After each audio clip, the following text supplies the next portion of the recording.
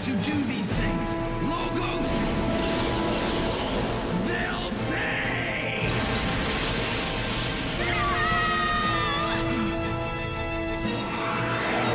Damn it! Stop it now! You don't know what's going on here. The pilot, it's her!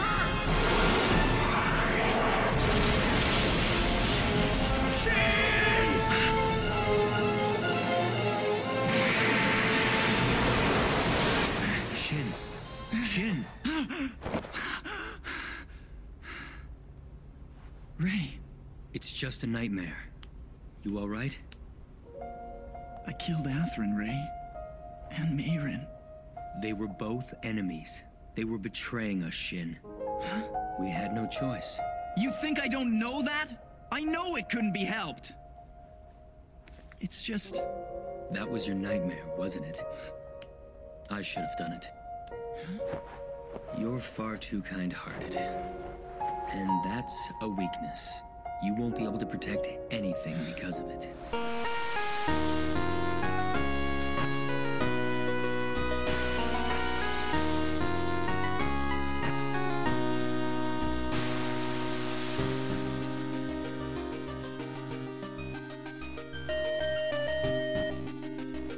Hello and welcome to It's a Gundam, the internet's best episode-by-episode Gundam Seed podcast that now has to watch Destiny.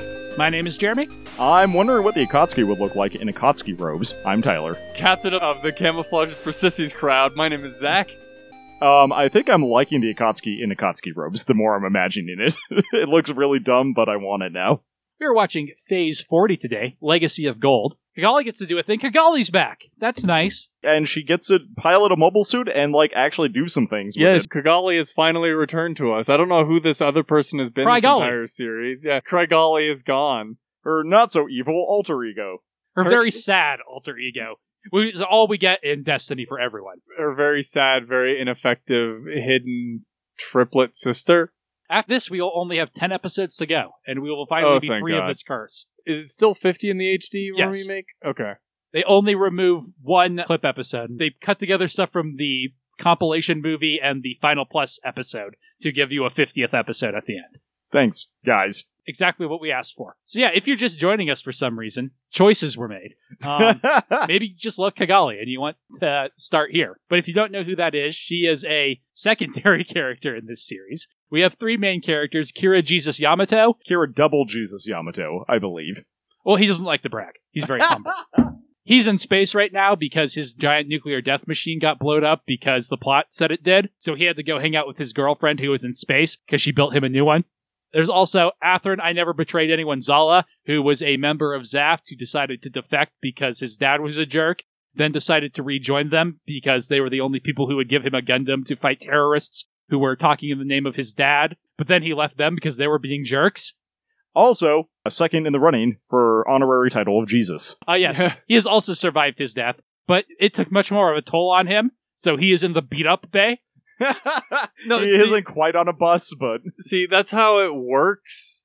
The first one takes a lot out of you, because remember, Kira was pretty banged up after his first death in Gundam Seed. That's true. Just imagine how much faster Athrun would have recovered if Lacquis was on the ship with him. It's true. She would have teapotted him back to health immediately. Just, throw a horde of Haros. There's also Shin, I Sunk Your Battleship Asuka. He's still with Zaft. He stabbed Athrun's giant robot. That's why Athrun is hurt. And he is having conflicted feelings because his friends keep saying he's in the right political party and it's clearly the only option. But he's starting to have his doubts as they do shadier and shadier things. But all of his friends say it's the right thing to do, so it must be. Also, and he just got a shiny new mobile suit, which he used to stab Athrun's mobile suit. Yeah. Much to everyone's chagrin, Shin has not died at all yet. There's also Kigali. She's the president of Orb, which is basically Japan. They're the only moral and neutral nation, except for currently she is on walkabout, and they are being run by a bunch of jerks that tried to force her to marry them. There's also some of Eurasia, but I don't think they're actually neutral anymore. They don't seem to be. Also, Eurasia was part of the Alliance. Yeah, and then they got stomped on by a Psycho Gundam, a Psycho Zam. She's hanging out on the Archangel Itsuko battleship where all the good guys like to hang out. It's got hot springs. She's got a wedding ring that Athrun Zala gave to her, so I guess they're still engaged and seeing each other. They had a sad talk last week. They seem to want to work it out. I'm also not sure if, Athrun is able to, commit to that conversation, what with the like, barely functional bedriddenness. Yeah, like it's really hard to say whether or not what they're gonna do because he's barely conscious as it stands. Although Kigali's back, it's no longer Cry Golly, so maybe that'll change things. And Commander Mula, Captain Neo Roanoke, who has amnesia from the time he got exploded. He also got better from being dead. Yeah, for that time he survived the vacuum of space, somehow. Exploding in it, no less. Without a helmet. Yeah, I think we're at 4 characters that got better after being killed. We haven't even counted Andrew Walfelt yet. So Yeah, that's the one I was actually thinking of. Does Steen Oakley come back? He did. He does not again. Okay. Did you miss that from last episode? No, I noticed, but... Let's see, is there anyone else? Stella was an important character because dead. Shin couldn't protect her, and now she dead because Kira killed her to save Shin's ass. And then Shin was like, "You killed an innocent flower that was just destroying all of Germany!" You killed an innocent flower that was in the middle of genociding Germany. There's also Mayron. She defected with Athrun because the power of boners is strong. And now she's a Bond girl, I guess. Oh, and there's Mayron, not Mayron, Luna Maria. There is Mayron, as you said, because Mayron is amazing and deserves to be mentioned twice, and there's Luna Maria. Who, by virtue of, I guess, being the only girl with a name left on the ship who isn't the captain, is now Shin's love interest? Abby is there. Who? Abby. She does Mayron's job now. Oh, okay. That person. Yeah. I didn't think she had a name. Gladys has said it like twice. Also, hey, I just want to toss this out there. This is in my notes, and I'm really surprised I didn't think of this before, but Bayron? Yeah. Okay. Obviously. Yeah, okay. But the problem is he has Begali. Did you mention Space Mom Maru? No, I didn't. There are 2 space moms. Gladys, she's Zaf space mom. Maru, she's neutral space mom. They're both good moms. Gladys is a little bit more of a hard ass, but... That's because, like, Maru had Nataro to keep her, like, you know, kind of balance her out as kind of an odd couple dynamic. And Gladys has to balance out Arthur. Yeah. Like, Arthur is Arthur, and then Gladys is competent. Yeah. There's also Durandal. He's the president of space. He's up to shifty things. He's playing 4D chess. He's trying to... currently chasing Lord Jabril, who is monumental evil incarnate, apparently. He's the worst James Bond villain. And I'm pretty sure his first name is just Lord. Yeah, especially in the dub for this episode. It certainly sounds like that. When they demand, "We demand you hand over the person named Lord Jabril." His parents had high ambitions for him. I think that's everyone. Is there anything else you guys want to talk about before we get into it? I think you're forgetting about Ghost Dad. Well, he'll come up. So we start at the Zaf Gibraltar Base, where Shin is having a nightmare. Hey, remember how we said that he never introspected? He's doing it a lot now. I actually really like this dream sequence where it starts with him just destroying Wyndhams and then destroy Gundams like he was doing last week, talking about how it's all Logos' fault. Yeah, I actually really liked this sequence as well. But as soon as he gets in to destroy the Death Blow, it cuts to that time he saw Stella in a Destroy Gundam. And he's like, "Oh no, my PTSD!" Well, and then they flashes that and gets Kira yelling to stop fighting. And then, Shin flashing to killing Kira and insisting that it's... Well, he starts to go to kill Kira. It's a really good cut where it's the stab against Kira, but then it cuts to him hitting Athrun. And then Athrun it's yelling really well Shin's done. name. Yeah. And Shin, just watching him fall, which is not how it went in the actual time because he had his pupils dilated and was kind of out of it. Yep. And that's what woke him up. Well, actually, and then Ray wakes him up. Yeah, Ray is like, "God damn it, I can't sleep with this shit. Wake I'm up." trying to update my blog. Damn it, Shin. I really, really like this nightmare. I almost wish it came a little bit earlier. It would be tricky because the Destroy Gundam thing would have to happen later. But what Ray ends up telling Shin, I think, is a really good justification for why he's just destroying Destroy Gundams without remorse. But anyway, Ray's like, "Hey, Shin, you're growing a conscience. Stop it." You don't want to become an unfortunate person. Yeah, I just love how both Kira and Athrun are in there giving him nightmares over the things that he's done. We talk about how Shin has no remorse, and clearly that's not true. He is super torn up over especially the killing of Athrun and Mayron. I think that woke him up, metaphorically speaking. Yep. And because you have Kira looped in there, it's really one of those things where he's thinking about it and it's like, I shot those guys effectively in the back. Yep. Like, what kind of person am I that would do that? And I blamed him for killing Stella when she was destroying stuff with the Destroy Gundams, but I killed 5 people doing that. And I felt it was the right thing to do. So Ray gives him a towel and a water bottle and is like, "Hey, thanks." Gotta stay hydrated. And he's like, "Hey, can we talk a second? I killed Athrun and Mayron." And Ray's like, "Don't be fuck weak." that. No, I don't care. "You had to, Shin. They were enemies that betrayed us. They needed to die." And Shin's like, "Yeah, I know that, but I have emotions and feelings and I need to work through them." I'm a 16-year-old kid who's serving as a soldier. PTSD is a thing. And Ray's like, "Is that what you were having nightmares about? I should have done it myself. You're too kind. it's a weakness. You can't protect anyone like that. So he knows how to motivate Shin and how to go for it. Or rather, he knows how to handle Shin, because he's definitely just Shin's handler these days, right? Pretty much, yeah. I wouldn't say just Shin's handler, but it's certainly on his list of things to do. So we cut to this nice ceremony where Shin is being awarded a second Order of the Nebula due to destroying 5 Destroy Gundams at the Battle of Heaven's Base. And it looks like Lunamari and Rei got decorations as well before him. Because I don't think those were on their uniforms before. And the person giving is like, hey, it's your second one. That's incredible. Well, so the first one he got for destroying a bunch of battleships. This one he got by Actually, destroying Atherin. I think the first one he got was for shooting down the Freedom. Okay, I believe that. It doesn't really matter. That's not the joke. The joke is he got the second one from taking it off of Atherin. You inherit them when you kill the previous owner. And Santa Durundle in the background is like, hey, and I brought these too! Who wants some shiny new wings? Rei and Shin, I'm making you members of Faith. And Shin is like, really? I'm like 16? 15 maybe? And he's like, do you object? He's like, no, it's not that. It's just that I'm no Atherin Zala. Okay, so I have a question about this. Let's finish this scene first, Okay. because I think the question makes more sense with where I Durandal's really going. love Gladys's face is like, oh, you have got to be fucking kidding me. Well, she knows exactly what's going on. He's like, yeah, it's my hope that you will wear them with pride and that you won't let me down in the faith I've put into you. And you won't betray me. And then Shin gets a flashback to Atherin, and presumably also that time when Atherin's like, he just uses people. And I also think, like, yes, Gladys is a member of Faith, but to Shin, being a member of Faith is what Atherin's deal is/was. So that's his point of reference, and he can't help but compare himself. And that makes him think about the guy he's very conflicted about killing. Whereas Ray's like, thanks, Gil, bro, I'll do my best. And Shin's like, yeah, me too. I feel like one of the reasons why he's doing this is because of the fact that he knows if he tells Shin this kind of thing, Rei will manipulate Shin into being like, well, you said it, that means you have to do it. Well, and that's definitely kind of what happens later this episode. But Gilbert also, like, is very shifty about it, and I feel like Shin realizes that while he's flashing back to Atherin, because, like, Durandal gets this, like, weird sly smile, like his eyes narrow, and that's when Shin reacts. And I read this more as Shin being like, hey, I don't deserve this. Like, I'm in this conflicted place. Like, I mean, why not both? that's fair. So, my question is, I feel like Durandal has ulterior motives with making them both members of Faith, and specifically giving Rei license to be a member of Faith. Why didn't he just give Rei faithness earlier? That is an interesting question, isn't it? Rei is basically already in Gil's inner circle, right? Yeah. He is already effectively a member of Faith. We know that Gil has given him secret missions, and this might just be that he's like, hey, we need to be more above board, so I'm just going to make you officially this.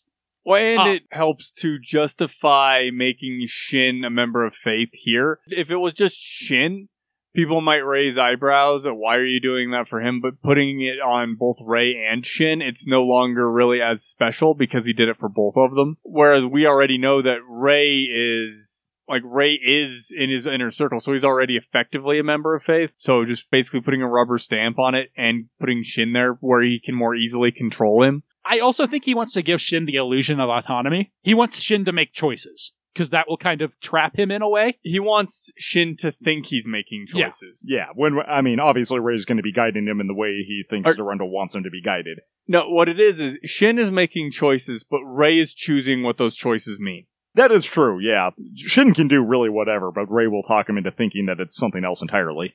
Luna I is love impressed. Luna's, like, a little clap. She's like, yay. Good job, Shin. So the 3 pilots are like, well, be on our way then. And I do love that Gladys is at least like, hey, congratulations, Shin. Well, it is still theoretically an honor, and she still is his commanding officer, so... Well, she hides all of her frustration because it's not directed at Shin. She's really good at putting the frustration at the right person. And Luna's like, oh man, Shin, you're so cool. You have 2 now. And even he's like trying to play it down, which is always how he's reacted to being awarded things. It's weird because he likes the, like, public praise, but he doesn't necessarily like the official awards. The accolades, yeah.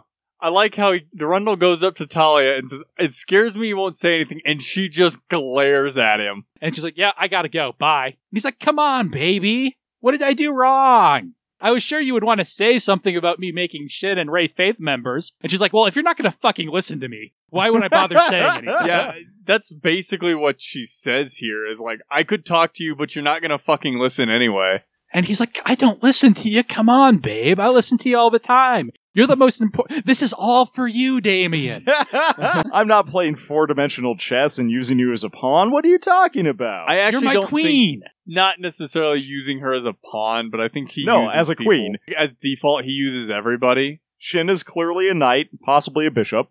Ray's Shin's a bishop. pawn. He's not Ray's that a smart. bishop, yeah. Shin is a rook. yeah, he just goes straight at whatever.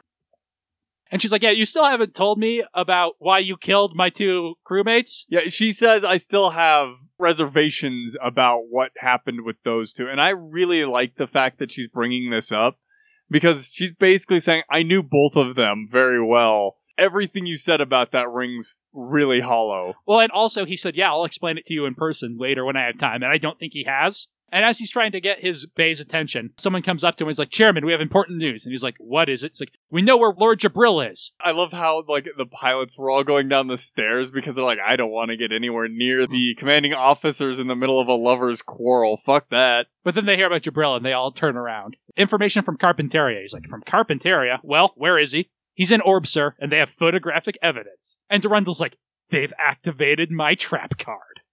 Perfect. And then Which we go is to the exactly what opening. he expected him to do anyway, right? Because I like, don't think he expected Orb to take him in, but he was going to use it as an excuse anyway. I think this That's is fair. best case scenario for him. Yeah, Okay, this because is something, Lacus thought he was going to go to Orb, and this is something he wanted to have happen, but he was going to go after Orb anyway. Yeah, I think Orb would have been his next target, but he's talking about Panama or Carpentaria as places he would probably flee to. So, That's fair. And now that he's in Orb, he's got like double reason to go after Orb. yeah. Now he has literal justification for going after Orb. He can point to Jabril and say, look, he's in Orb, so we need to wipe Orb off the map. With their acting president. Yeah, with their acting president, with their government officials, so they are sanctioning him being there. I feel like at this point, is it even worth hunting down this one guy who's lost his entire support network? Jabril is weird. He's still. Let me put it this way: he still has a support network. Let me put it this way. There's a comment from a later episode left on Crunchyroll that's just, I love how Jabril's plan is to just get progressively bigger and bigger guns.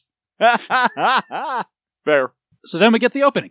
So we cut to the Archangel, where Kagali's like, the Sairens have taken in Lord Jabril, are you sure? And Kisaka's like, yes, also Zaft already knows about it, because we spent too much time dilly-dallying and the plot has to move. Yeah, we just piddled around for most of the last few episodes in between here. They've already deployed a fleet, and it's off the coast of Onagoro. He's like, why would Minato do that? I thought he was a reasonable human being with human motivations who just disagreed with me politically. And Durandal is addressing, presumably, the people in charge of the military operation. And he's like, in any case, we have to demand he is handed over to us, given his role in the Battle of Heaven's Base. And numerous statements we've obtained, it is clear he is a criminal. Also, just imagine if he got to space. And he says the amount of anybody giving refuge to him should be also unforgivable. But that also raises my personal question of how much of this proof has he actually handed out to people? Like I said, we never see it, but I think the implication is supposed to be that he has shown this. He has sent the documents to everyone that's relevant, to news stations and other countries he has diplomatic relations with. I just would like a scene establishing that he's done something along the lines of, because right now it still just looks like all he's done to say, oh yeah, these guys are guilty of doing all these things is dox them. He said it and he doxed them, and that's it. I mean, to be fair, he is space president. Yeah, and I think the reason they do that is because we've already seen that Jabril is such a mustache-twirling twit that we as the audience don't need that justification, so they're not spending time giving it to us, but it's a problem with Jabril being such a weak character. Yeah, which I'll get into with a later scene, too. That makes a lot of sense in terms of the storytelling aspect. I just would like, honestly, if Jabril was a better character. So a fleet has already left Carpentaria, but we also have to make sure we take emergency measures to make sure we get him, so we're launching the Minerva immediately. And meanwhile, Gladys, the only one in white, The only on the woman very there. end, also the only woman there, is like, what? Well, it makes sense, because like their ship just went through doing all the heavy lifting for most of their battles. Then it went to Heaven's Base. Now it has to turn around and go to Orb. Like, Do the they crew's not gotta have be exhausted. any battleships? They don't have any flying battleships like this. And the Minerva is their newest and presumably best armed ship. But at the same time, the crew is still human. They're gonna need downtime. Well, and advisor general guy, who I don't think we've ever seen before, is like, well, we need to show that we're serious about this. But then Durandal's like, yeah, I understand you're probably tired, but you just gotta do this for me, babe. To play devil's advocate, they did get R&R before the Heaven's Base battle. That is true. To the extent that even Arthur was mentioning it. Yeah. You know, probably worse for them because they had that incident with Mayrin and Athrun during that time. But it's not like they have been fighting without breaks. This is effectively their second consecutive battle. They've done worse. But it is pretty unorthodox. And like, yeah, the Minerva should be able to get there quickly, given that it can fly. And depending on how far away they are from that, they might actually have to get on their horse and haul ass, which would make it really difficult on the crew to make it there in time. It's like, but we need our best there because Orb has advanced technology and a route to space. And we see the Mass Driver has been rebuilt. It's like, imagine if Jabril were to get to space, especially if he took Orb's military with him and met up with the forces on the moon, they could threaten the plants.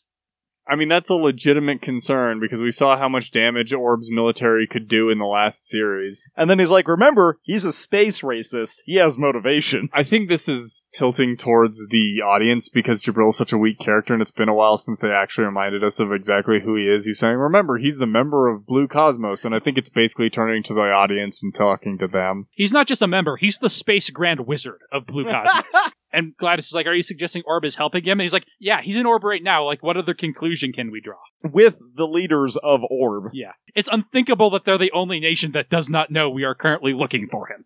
And unfeasible, but possible. You've met the Sairens, right? It's impossible that Gamer Dad doesn't know. It's entirely possible that Yuna doesn't know.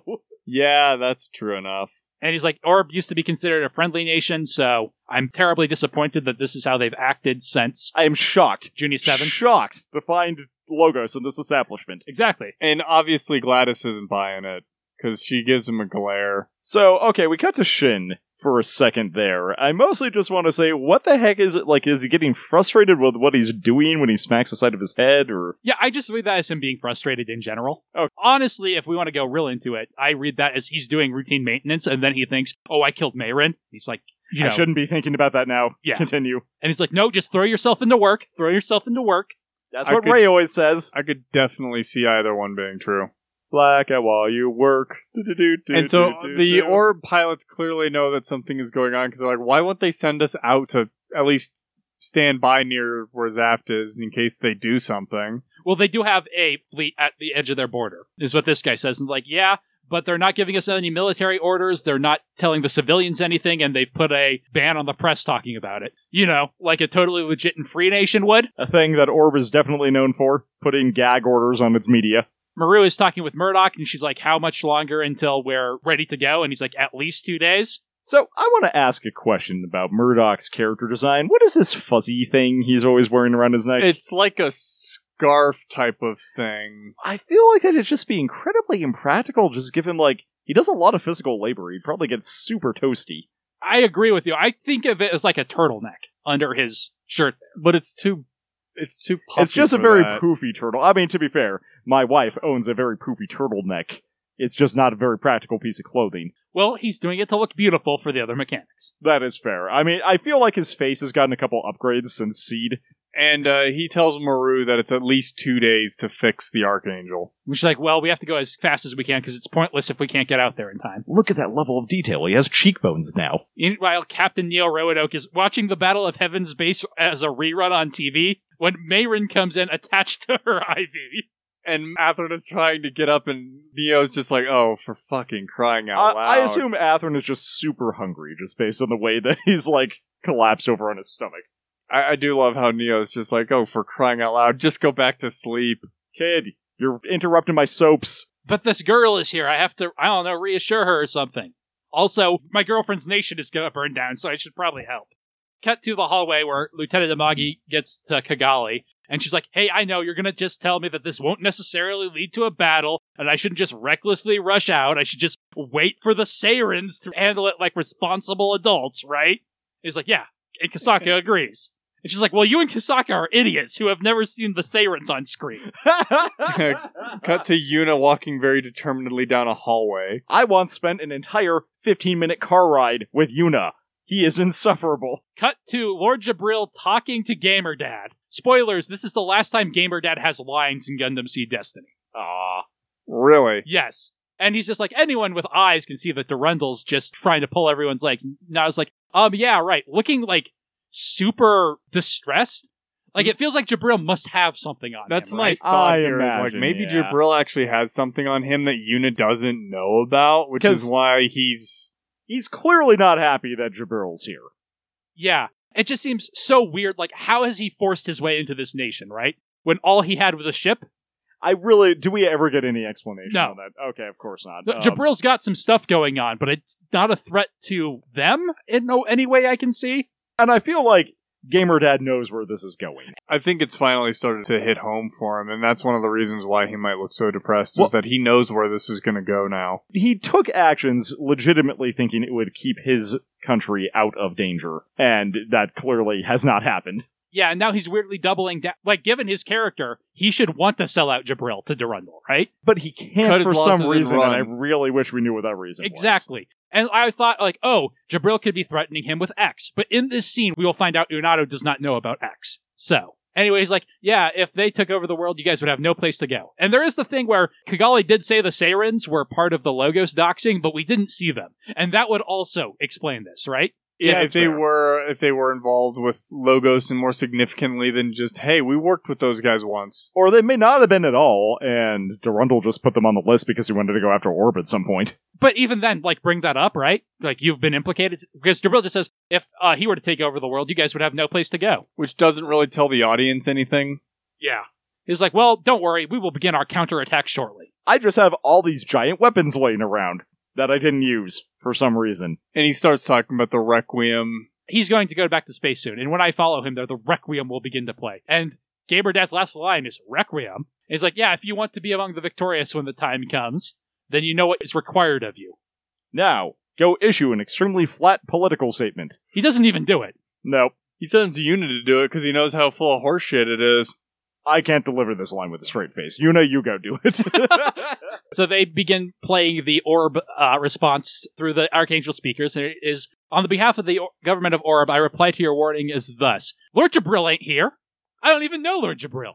We can't hand him over to you if he's not here in our country. I've never met the man. I don't know who you're talking about. And I love how everyone is just like, what the hell are you on about? Because, like, presumably No everyone one believes this. everyone we see reacting has photographic evidence, so... Even Arthur's like, what are they doing? And Gladys just so frustrated about her relationship with Jabril, she's taking it out on Arthur now. You mean Durandal? Durandal? Yes, I do.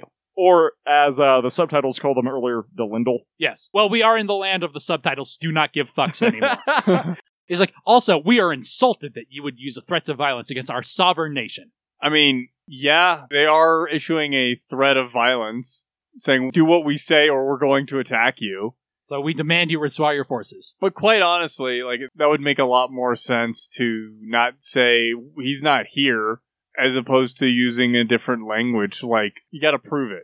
Like, that would also make a lot more sense to me. From what we've been shown from the homework that they've done, you know, you have to prove that he's guilty of the things you claim he is, or you can't tell us who to harbor or not. Although, you have to use military force to back up that argument, right?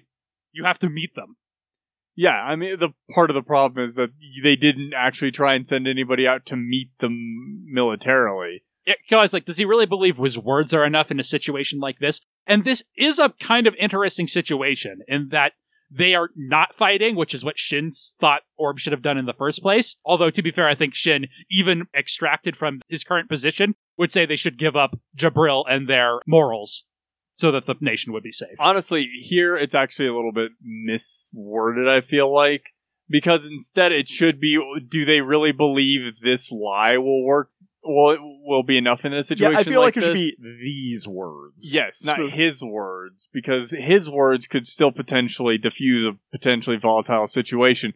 This lie, these words won't do it, The because prob- everybody knows it's a lie. Yuna just rolled like an 8 on deception. I'm pretty and sure it he just wasn't- critically failed deception. I don't think it was a critical fail. I think it was. just pretty bad. He rolled a critical fail, and that's why everybody has proof that he's lying. To justify this argument, again, from a storytelling sense, we have seen Durandal said, yeah, go in and get him, whatever it takes. Yeah. So I don't think there's a lie Yuna could have put out that would not have resulted in Well, yeah, this is That. Durandal's plan anyway, attacking. right? Yeah. That's what I'm saying, is that you can't lie your way out of this. That's not going to work. So you basically have to give more of a we refuse to hand him over because we will not compromise our morals about handing someone who came to us for aid over or something along those lines, because nobody believes him anyway. To be fair, also, in a few minutes, we'll see that even Yuna's own staff was like, what the hell was that, man? Furious. Kigali is furious. Anyway, Durandal's like, well, it's unfortunate because we gotta go get our hands dirty. That's the only way. Oops. It's like, at this point, I'm not about to join him in his game. If he's just going to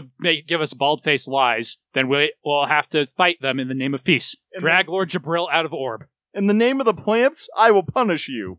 And then we get the eye catch. Hello, and thank you for joining us for episode 40. I don't have any announcements this week, and I also don't have a bit prepared, so I'm going to keep this super short and ask everyone, hey, what do you think the flashiest, most obnoxious Gundam is? Because the Akatsuki is pretty up there, and I love it. And I want to see more in that same vein. Really quick, a plug for the Patreon. Hey, thanks everyone who's on there. We're finishing up recording the Evangelion episode soon, although we all had corona encounters recently, so it might be a bit before we can get together to record again. But those episodes on Evangelion are going up relatively soonish, and you can listen to them too if you join the rest of our patrons. I think that's pretty much it. Let's get back to that glorious Golden Gundam.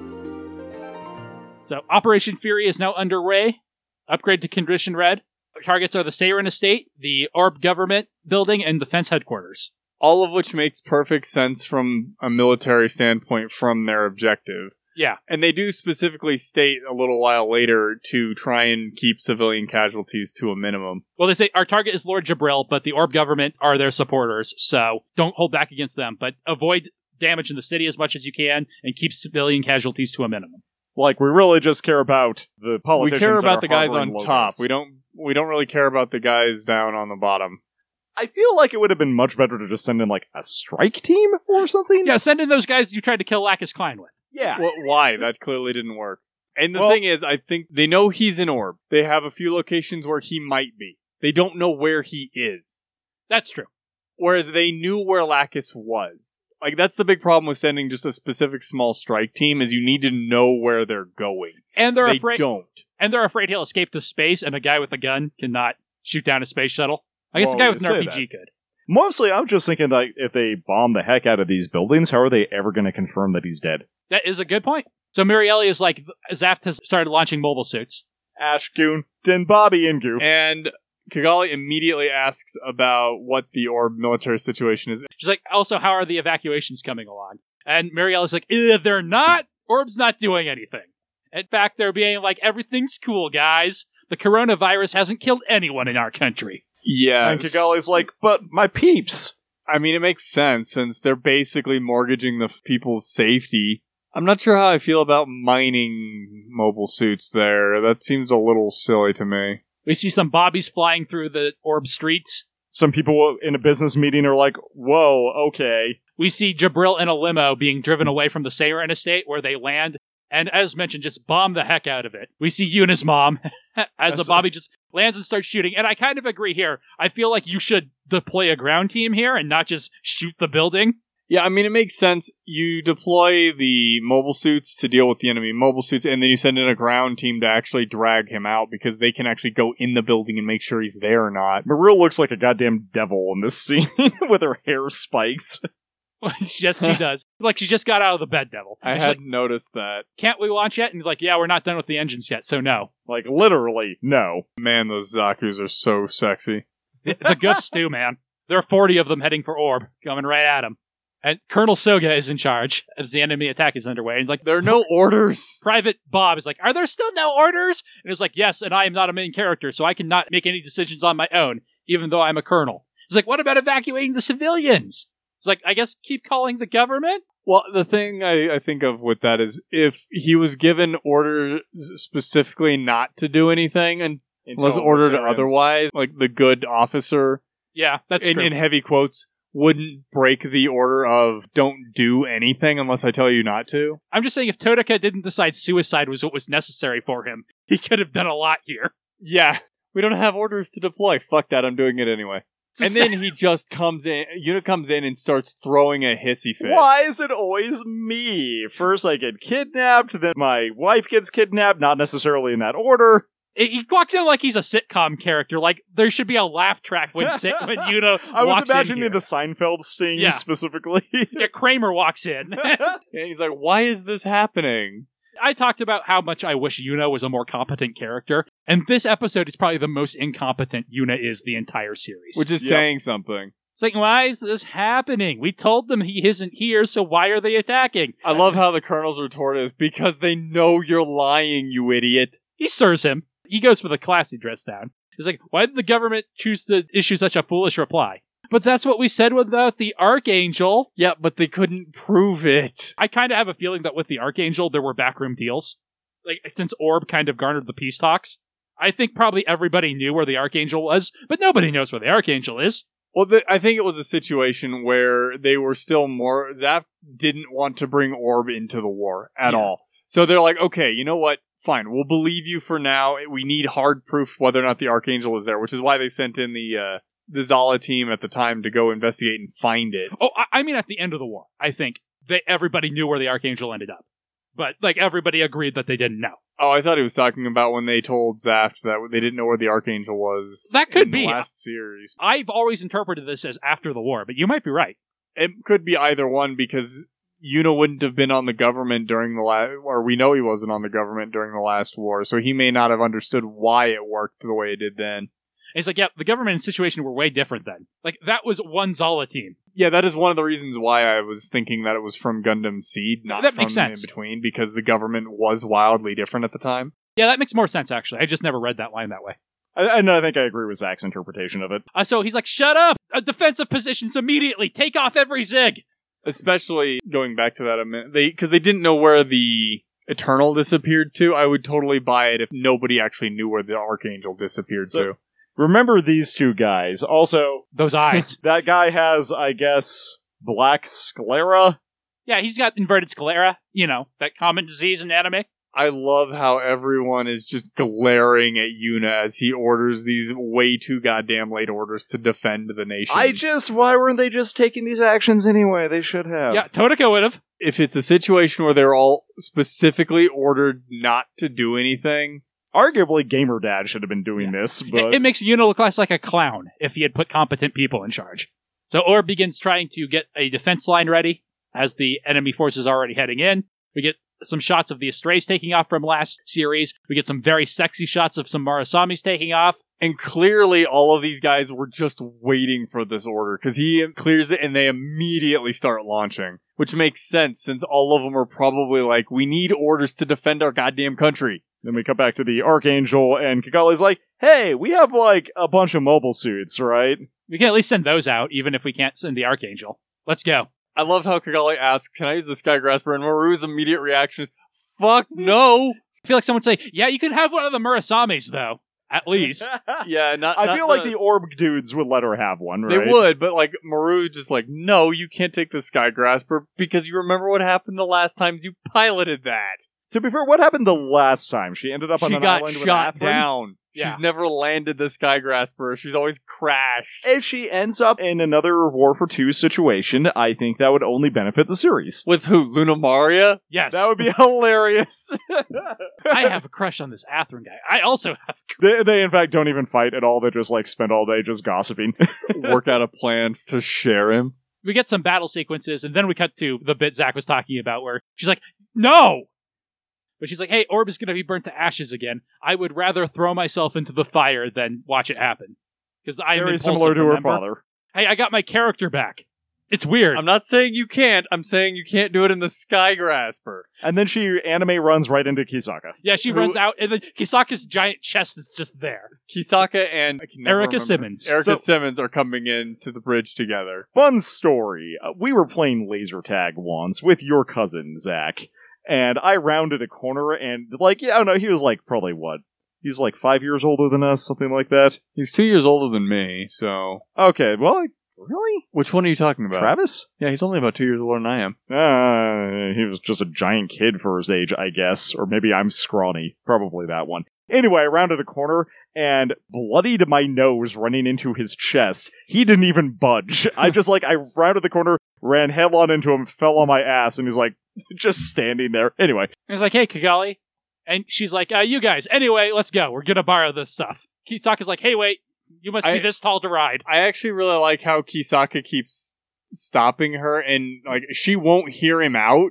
I feel like the first time he did not stop her on purpose. Well, I mean, because he does it again. Here in a And second. I don't blame her, because she's had agency taken away from her so frequently recently that, like, I could see her just being like, no, I'm gonna go get in my goddamn I'm fighter gonna go plane. do this now.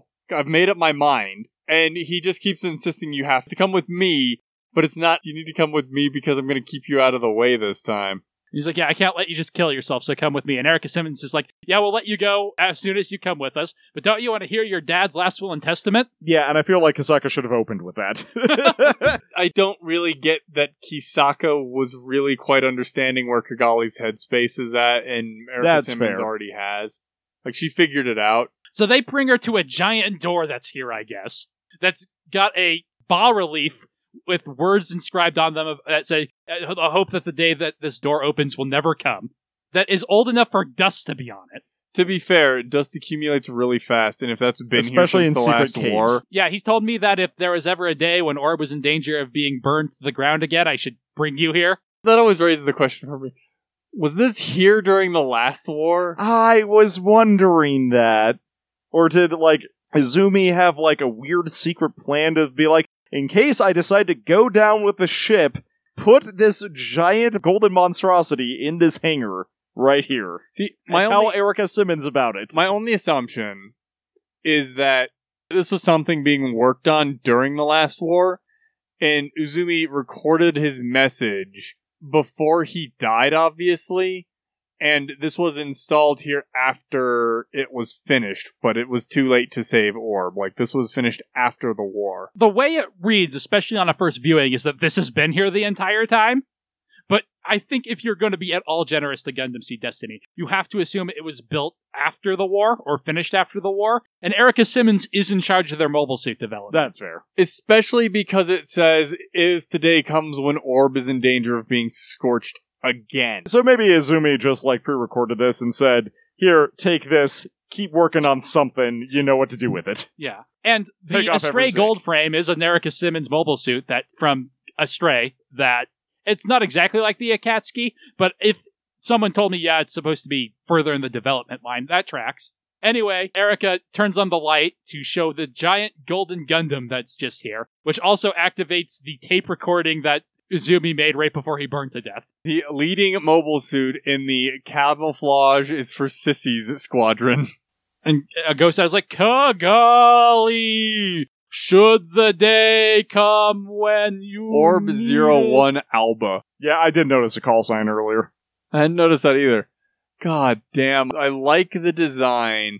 I hate that it's solid fucking gold. I love that it's solid gold. It is so gaudy. It's a perfect lead from the front mobile suit. Like, your units will definitely be inspired by the fact that you're in a giant golden mobile suit on At the front same lines. time, all of your enemies are like, the commander's right there, Oh, kill yeah, his ass. totally. On the other hand, the gold reflects beams, so actually it kind of makes sense to want to draw fire there. Until railguns. But how does it do against ballistics? yeah, that's... Yeah. Because it seems to have like the reverse armor. It has the anti-beam armor, but it can't really have...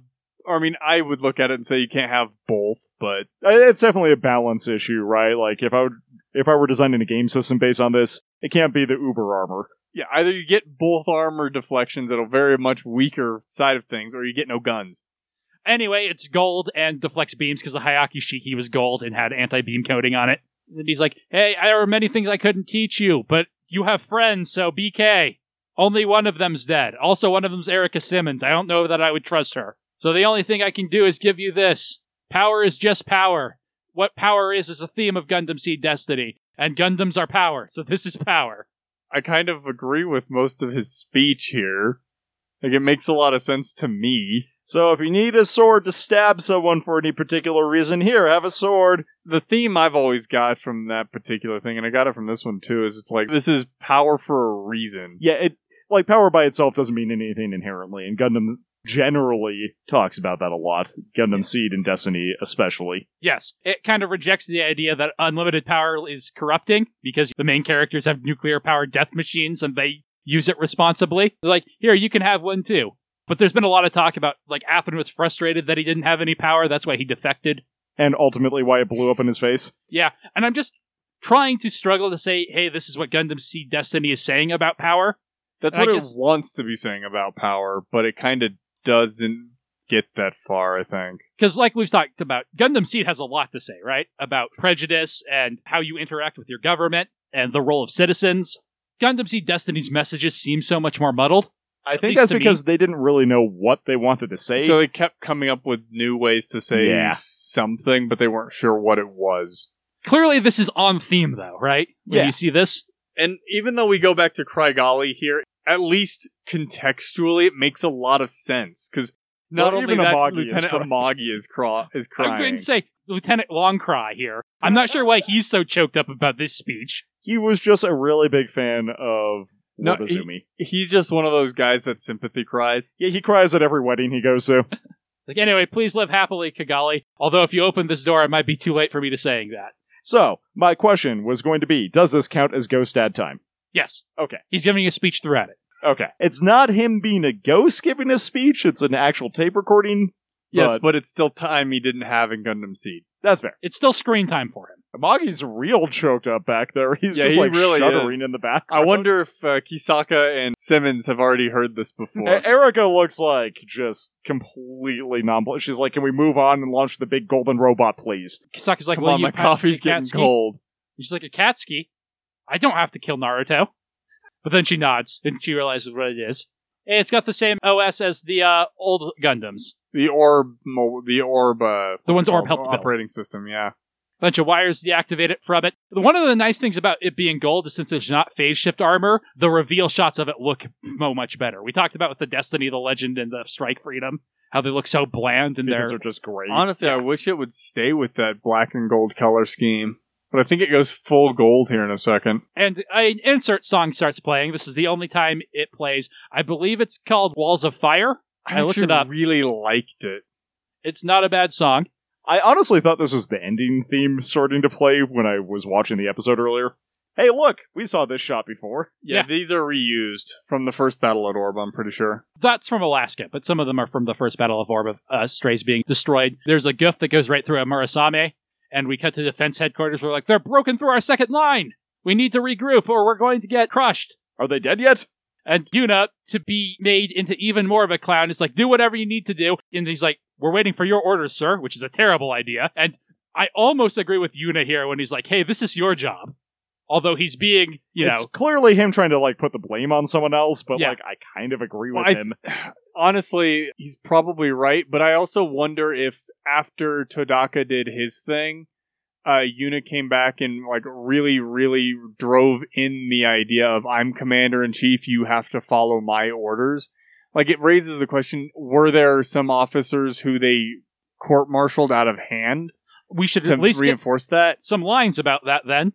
I know, again, it's the series not doing its homework. So a goof gets shot and he's like, what reinforcements? As the Murasames led by it does say black and gold. That is actually a really cool paint job. I like that. Yeah, I really like the Akatsuki. It looks rad as heck.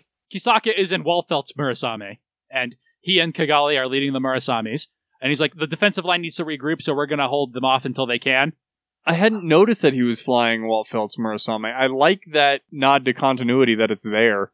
And Kigali's like, first we'll seize defense headquarters, and then we'll work on reforming the line. I want one team to come with me.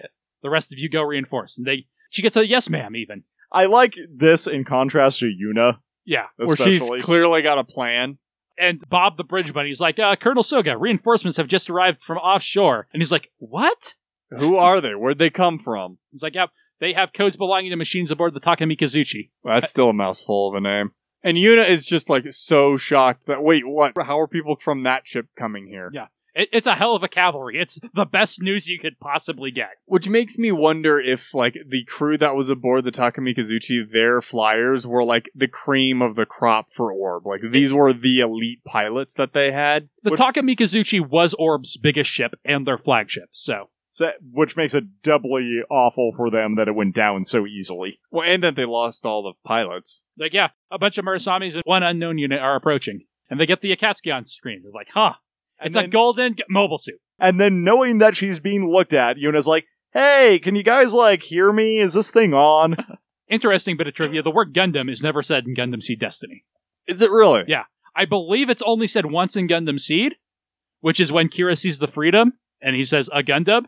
And then Lacus says, no, this is the Freedom, but I like Gundam. It sounds strong. Interesting. Yeah, well, because it's only ever the acronym of the operating system. So.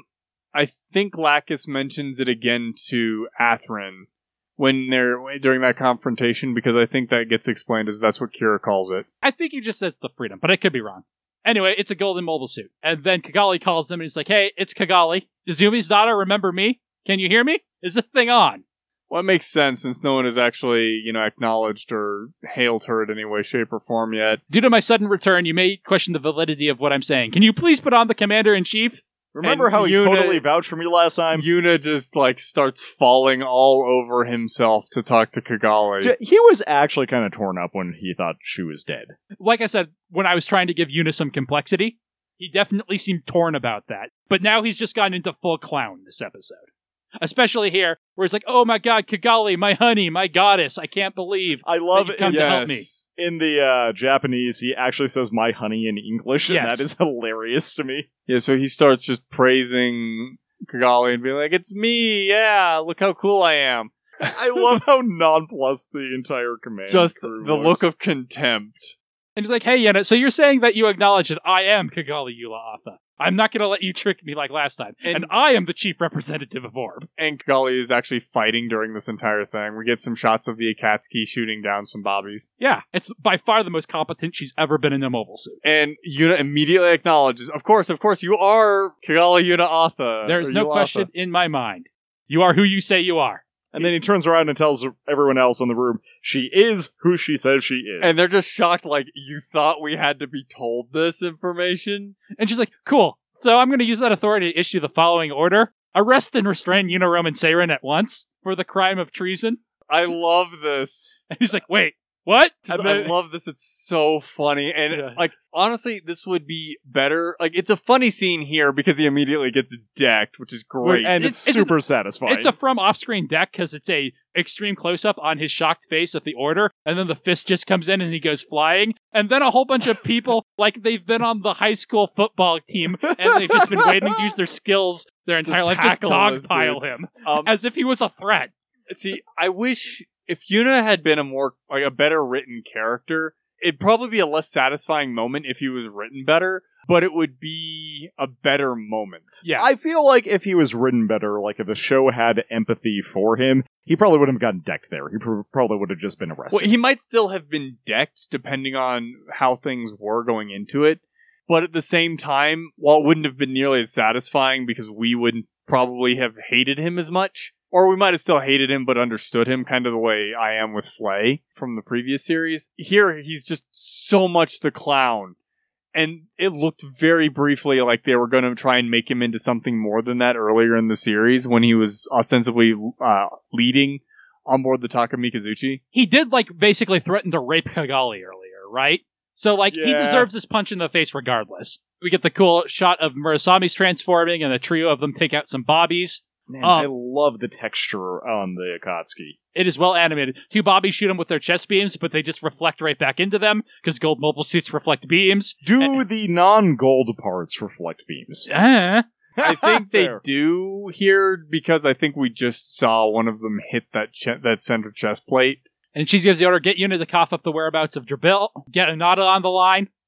So, really quick, one thing I want to talk about the Akatsuki's design. Did you notice that its shield has, a blade on the front of it? Does that get used ever?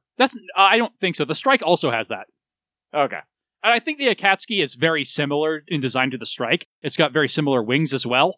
It's a little hard to tell because the color palette's so different. Yeah. But I think it's just to show it's descended from the Strike. Mm-hmm, that would make a lot of sense. And then she just tells everybody, I'm taking command. Is that clear? And there's a glory shot of all the officers saluting her. And she's like, all remaining Astray teams gather at Takemitsugata, because we only have long mouthfuls of names. Also, the Akatsuki has underslung giant beam guns. similar to the Freedom's railguns. Also, Kigali has no qualms just killing dudes. No. Well, at the same time, like, Kigali never bought into that side of things from Kira and Athrun, and she's not a good enough pilot to make those precision shots anyway. That's be real. A good point, yeah. And since her goal is to save the orb people, she's willing to do what needs to be done in order to protect her nation. I love this shot of two Astrays under fire, and then they get saved, and then they both look up at who shot down the things that were shooting at them. I feel like this, especially with the animation on it, is a scene straight out of the original Gundam. Like, I feel like I remember this exactly I don't happening. think it is, though. No, I'm sure it's not, actually, but, like, I feel like something like this identically happened. I love that it happens over Kigali basically giving the orders of, hey, we need to regroup the Astrays, send 2 squads of Murasames to cover them, and her being a competent commander over the results of her orders. And then she's like, hey, everyone, please give me our strength. We must protect our land. And everyone's like, oh my god, Kigali's back. Morale. And I love how then we get a flash to the Zaft forces where he's like, we're getting pushed back. And you're like, what's going on? They were on the verge of collapse a moment ago. Send 2 more teams of Goofs. Man, that dude has like 2, I think he says yes twice. No, he only says yes once, but he's just standing behind the captain, listening to the captain talk, and then he's like, yes, and that's all he gets to say. And then other guy's like, Minerva at 8 o'clock, distance 20. We cut to the pilot-ready room where they're like, hey, anything on Jabril? And it's like, seems like they haven't found him yet. And Ray's like, looks like they're putting up quite a fight. Now we need to decide who gets to go 1v1 the Akatsuki. Where Shin is, glaring at the ground, and Lunamari is just like, are you okay? And Ray offers to go out and take it alone because he's like, hey, Shin, this is definitely not going to manipulate you into you doing it yourself. I don't even know if that's his goal, or if he's Shin, is clearly conflicted about having killed Athrun and Mayrin, so maybe I should not have him go burn down the hometown he's conflicted about. Yeah, I'm not going to pressure him into doing this. I'll do it myself. I definitely read this as Ray anticipating Shin's response. I don't think Ray was anticipating it. I think that was a happy accident. And Shin says, no, I'll go. And Luda's like, hey, Shin, you have feelings here, and I do love we get some flashbacks about him yelling about Orb to Kigali specifically. And Ray says, yeah, don't go. Well, and the way he says that is so lackluster and lacking commitment. Now that Shin has said, I'm going... Because Ray didn't want to push him into doing it, but now that Shin has volunteered, he's not going to actually stop Shin. Okay. And he knows if he tries to insist like that, Shin will just get more and more up to the side of things saying, I want to go do this. And Shin thinks to himself, if anyone's going to destroy Orb, it's going to be me. As he thinks about Kigali, his sister, and Stella dying, and he launches into Destiny. Abby launches him. See, she's even got a voice actress. When do they say her name, though? Gladys has said it a few times. Okay. And Gladys is like, what? Shin went? And Arthur's like, yeah, that seems awkward as hell. And Ray's like, he made that decision himself on his authority as a member of Faith, and I backed it up on the same authority. Which... we ratified our decision. Is just like, oh my god, that is a very good example of why you don't want these fuckers running around as a unit. It's like, please understand, Captain. This is a Nintendo Direct. Please understand. So Shin is able to take out a few Marasames pretty effortlessly. And they're like, Kigali, be careful. There are Zaft reinforcements. And then she sees it doing some sweet barrel rolls. And she remembers footage of the Battle of Heaven's Base, I presume. It has to be. Taking out destroys as the ending theme starts to play. And she just anime screams her way towards him. I really like the opening line of this and the way they've used it a lot recently. Yeah, it's very good. Well, I mean, I like how Kigali is specifically moving to challenge Shin. Especially after we saw those flashbacks of them challenging each other morally. And now, like an anime, it is now a fight with giant robots. I don't think...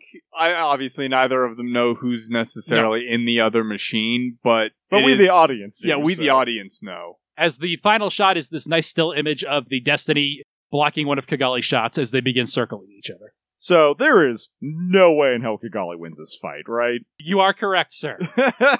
Well, it's funny, me and Jim were talking I'll save my joke for next week. I already told Zach, but you don't know what happens. So yeah, that's the episode. What did you think, Tyler? I like it all right. I'm not sure what I would have done differently, but it feels like it's lacking a little bit of a punch. It is great to see... No, it had a pretty good punch there. It is great to see Kigali in a mobile suit doing stuff. Also, I really like the Akatsuki's design. It just looks really cool. Yeah, I remember, especially the first time I saw it, I really, really liked the Akatsuki. I think seeing the Hayaku Shiki, which is it's based on, kind of lowered my opinion of it, but it's still a pretty cool mobile suit, and we haven't even seen its final form. I liked this episode quite a bit. But at the same time, I can't help but think, I wish they would have done a little bit more of their homework to set some of these things up. Make Yuna a better character, make Jabril a better character. Like, there's so much that could have been done here. I think in the positive column, everything that happens with Kigali this episode is great, all right? It's everything we've been calling for. She gets to be herself. She gets to be competent in a mobile suit. We see her taking down people relatively effortlessly. You get to see her be a good leader. Yeah. Everything we've wanted. I mean, it makes sense that she raises morale here in a way that Kigali could not have done. I think the stuff with Shin is super good, with him being clearly conflicted and being thrust into this super dramatic situation. But the stuff with Yuna and Jabril is so underwritten. Yeah. And I think that's really my problem is, like, again, I don't know what I'd do differently other than, like, go back 20 episodes and give them better characters and then work up to this point. That's the problem, right? Yeah. Because this is probably my favorite battle in Seed or Destiny, this second battle for Orb. But the way we get here is so, like, there's stuff I like about it. I love Jabril as an allegory for Osama bin Laden, and Durandal using him as an excuse to invade Orb. That stuff's all super good. But the way Orb reacts, the way Yuna reacts, the way that Jabril just, like, magically makes them take him in with his fancy lipstick, all sucks. Yeah, that's what I usually mean when I'm talking about not doing their homework, is that what does he have that lets him just get in here? They did a lot of telling and not a lot of showing. They didn't even tell us anything. Yeah, that's true. They did neither showing nor telling. Never mind. They showed us he's here. They didn't tell us anything about how he got here, or why he's allowed to be here, or show us anything that would indicate that either. And, like, a throwaway line would have been all it takes. So do you have a tie point, Tyler? I actually really think it's Izumi's speech to Kigali and her reaction to it as just that whole scene. I think that places us back where Kigali needs to be. Zach? I think everybody knows it, but I'll say it anyway. Yuna getting punched in the face. That just is such a catharsis moment for the audience, because we've seen him be incompetent and rapey towards Kigali. Incompetent. And then, separately, rapey towards Kigali. Not incompetently rapey towards Kigali. Like, that just sounds weird. Okay, so... he is such an ass clown, right? And it's so satisfying to see him punched in the face. And he's such a poorly written character that you want him to be done better. Make him more complicated. What's weird is that Gamerdad, who arguably is less of a character overall, feels like a more well-fleshed-out character. He's like less of a caricature of a human. Yeah, a little bit. What about you, Jeremy? What's your high point? First runner-up to Shin's nightmare at the beginning of this episode. It's easy to forget because it happens right at the beginning, but I think it's a great way to open an episode. And the thing we've been complaining about with Shin is that Destiny is bad at putting us in his head, right? Which is something I feel like they've really fixed in these episodes. But it's Kigali getting to be competent and Kigali again. It's like I said, it's all I've wanted for her the entirety of Seed and Destiny, and we finally get glimpses of it here. It's amazing what she can do without any other main characters on the field. Do you have a low point, Tyler? Yes, come back to me because I'm trying to decide between like 3, so I definitely have a backup if either of you happen to choose either of my other ones. Zach? I think I just have to go with the fact that they didn't do their homework for this episode. They didn't set the stage for why Jabril is here and why he's allowed to be here. Why they took him in the first place. Yuna's character in general not setting up. Basically all the things I said just a couple of minutes ago. You kind of took both of mine. Like, I have 2, but they're both, like, more specific versions of that. So I think I'm going to go with how foppish Yuna is written this episode. Not that he hasn't been before. You know, he's got that body pillow scene. But, like, he's never been this incompetent, right? He was forced and outplayed by Neo Roanoke into a bad situation. But he seemed like someone who was in over his head. Whereas here, he just seems like a buffoon. Mine was actually going to be kind of the plot contrivance that is the appearance of the Akatsuki, but honestly, she could have been doing the same thing in the Sky Grasper, and I think that would have been fine, so it's mostly just a cool new mobile suit. That gets to play out to an Image song like the Strike Freedom got to originally. Yeah, buy all our playsets and toys. And they've got these 5 Gundams that they've got to get on the field so that they can get to the climax, right? With the Destiny, the Legend, the Strike Freedom, the Akatsuki, and one more to come. Yes. Well, we're not counting the Forbidden. The Forbidden is also from Gundam Seed, so I don't know why you bring that up again. Nah, the Forbidden. The Legend, which Legend. I said? Yeah, that's why I missed it, because it wasn't the one I was expecting. So I don't think that's actually a low point for me. And I think it was probably just going to be the awkward scene between Jabril and Gamerdad. Yeah, that was the other one I was highly considering. I think I'm actually going to go with the amount of reused battle animation already in this episode. I expect we're going to get a lot of new stuff next episode. So it's kind of a weak one. To some extent, though, I actually kind of like some of the reused animation, specifically the two guys in the corner just giving Yuna looks.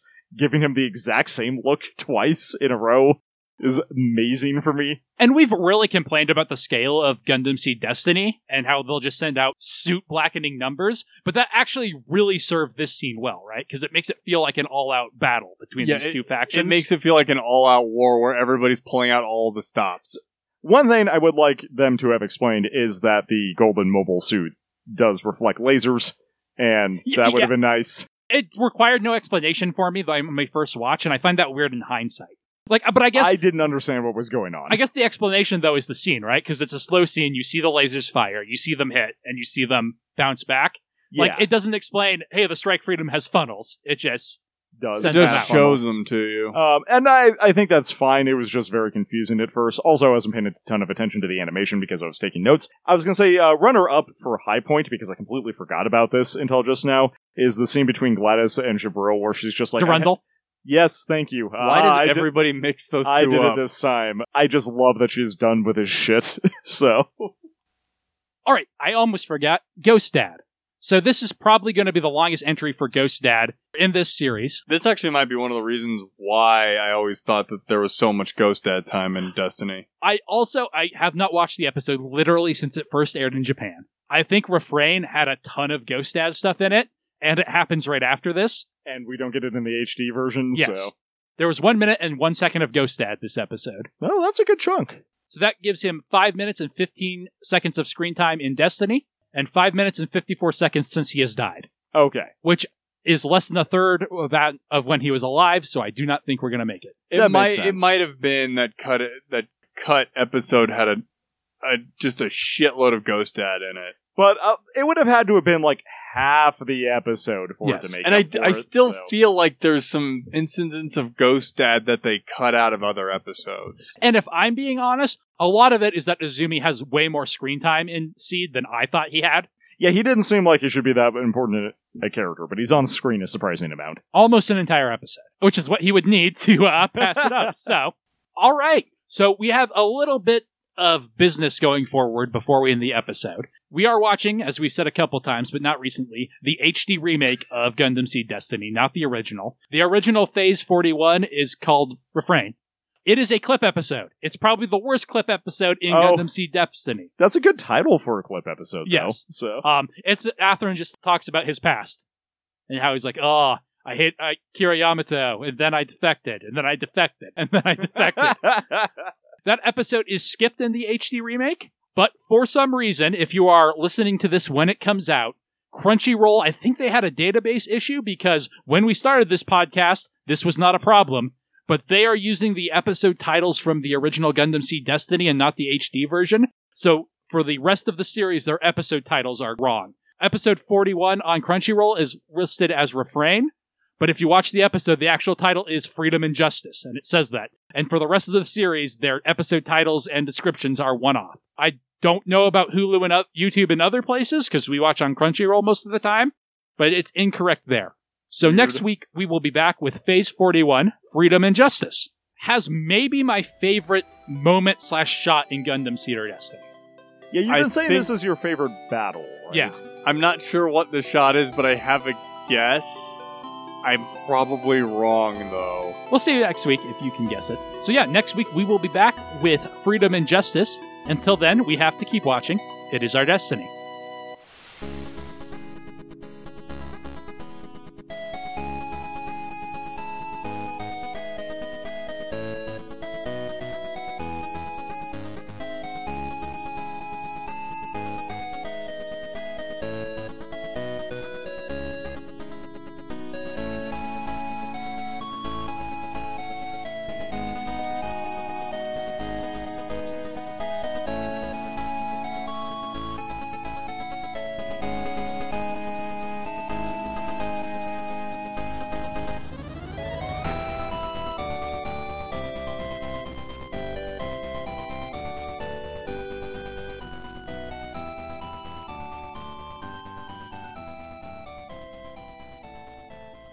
Commander-in-Chief, surprise, it's me!